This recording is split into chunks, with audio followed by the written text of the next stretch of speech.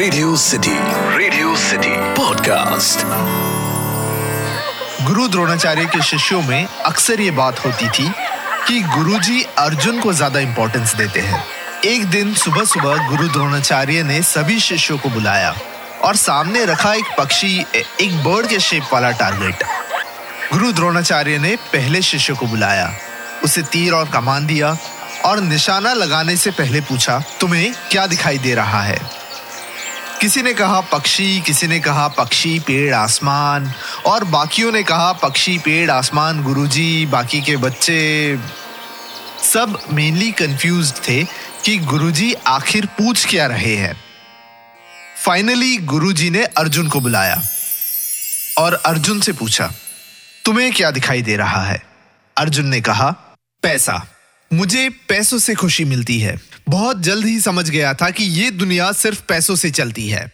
Radio city पर मैं हूं कैरेक्टर डायसेक्टर अतीक और आज हम डायसेक्ट करेंगे अर्जुन को।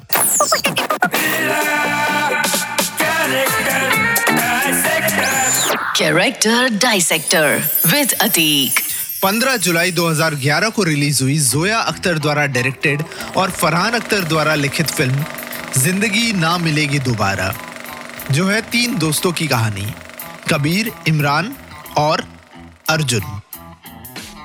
अर्जुन यानी वो कैरेक्टर जिसकी जिंदगी में सिर्फ नंबर्स है। फिर चाहे खुद के लिए 3 बेडरूम वाला अपार्टमेंट हो, अपने फ्रेंड की होने वाली बीवी के लिए 12,000 यूरो का बैग हो या वेकेशन पे 2,000 पाउंड कमीशन कमाना हो, अर्जुन वो इंसान था जिसने अपनी पूरी लाइफ को कैलकुलेट करके रखा था, प्लान करके रखा था। 40 की उम्र तक नोट छापना और फिर रिटायर।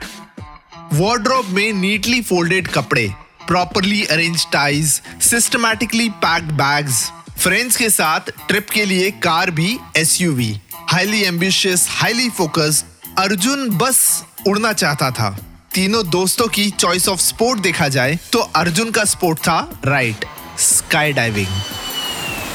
अर्जुन जिसका सोल फोकस रहा है पैसा कमाना, फ्रेंड्स के साथ ट्रिप पर जाने के लिए जो फॉर्मल शूज पैक करता है, वेकेशन ट्रिप के लिए बिजनेस ट्रैवल करता है और प्लेन में बैठे ऑफिशियल ईमेल्स करता है और तो और रोड ट्रिप के बीच गाड़ी रोककर बिजनेस वीडियो कॉल अटेंड करता है।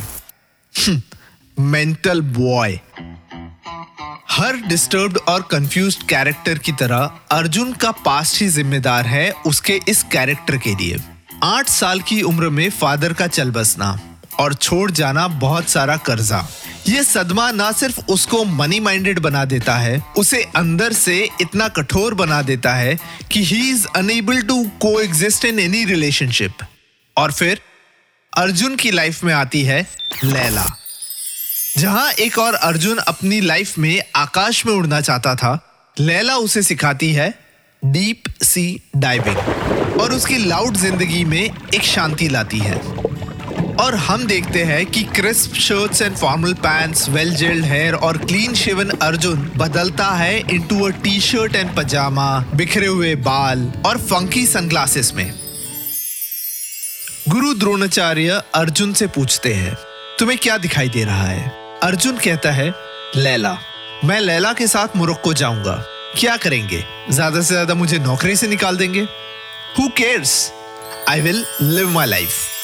जिंदगी ना मिलेगी दोबारा का अर्जुन, जो हमें सिखाता है कि पंछी की आंख देखना इंपॉर्टेंट नहीं है, पर उस आंख में अपनी जिंदगी का सही टारगेट देखना, that's what is important.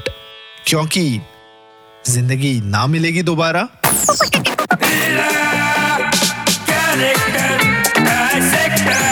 Character dissector with Atiq.